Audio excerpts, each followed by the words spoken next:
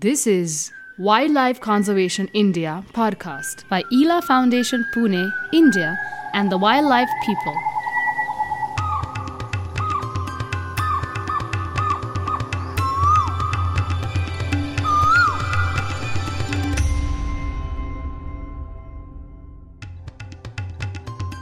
In today's episode, we have with us Dr. Suruchi Pandey.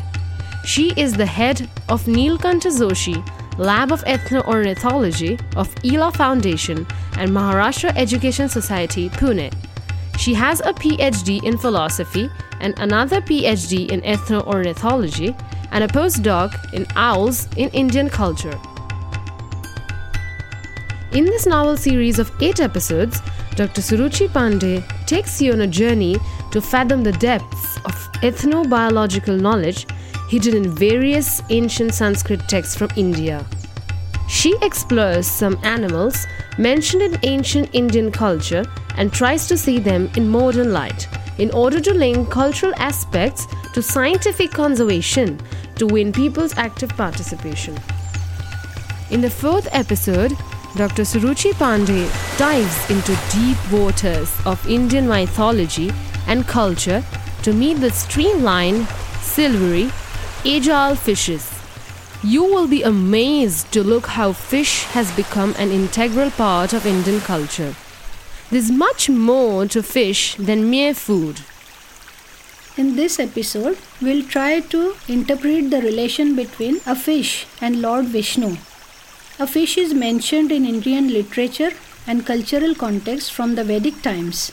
The well-known mythological reference to Matsyavatara perhaps gives us a clue to the Indian thought on evolution. Here, we'll try to analyze some interesting references to fishes in Indian culture and literature. The Shatapatha Brahmana text, dating back to 1000 BC, has a story of a large Dzasha, that is, a name of a fish, and Manu. Manu was the name of ancient Indian sage who was also known as the progenitor of mankind and all creatures. According to this story, this fish saved all life forms including seeds when a terrible flood engulfed the world.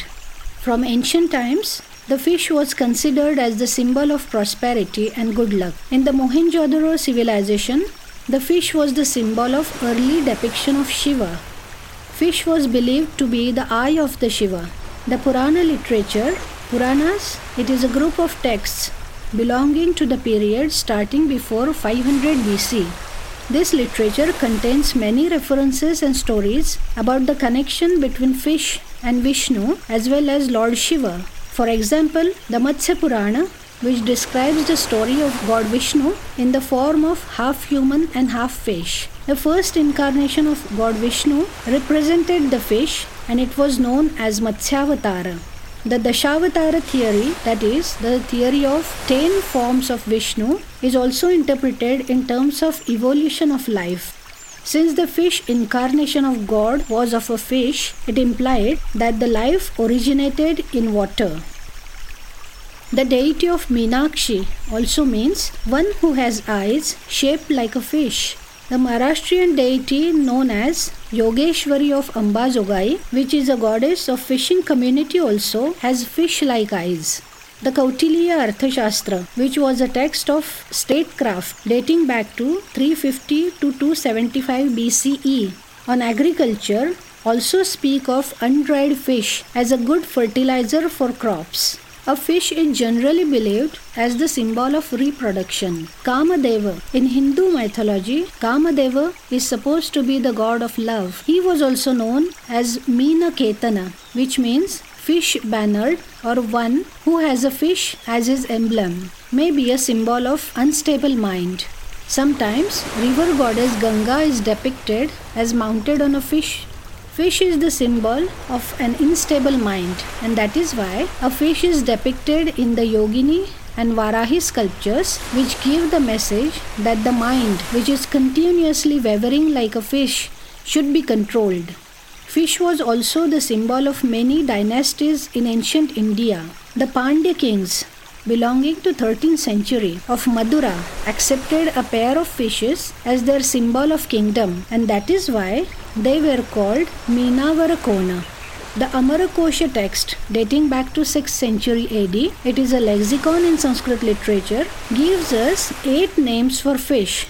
And the Abhidhana Chintamani text, dating back to 11th century AD, gives us 16 synonyms for a fish. Here, we will try to analyze some of these synonyms. The fish was called Pruthuroman, which means one having large scales. Dzasha means a large fish. Matsya means a fish. Meena also means a fish.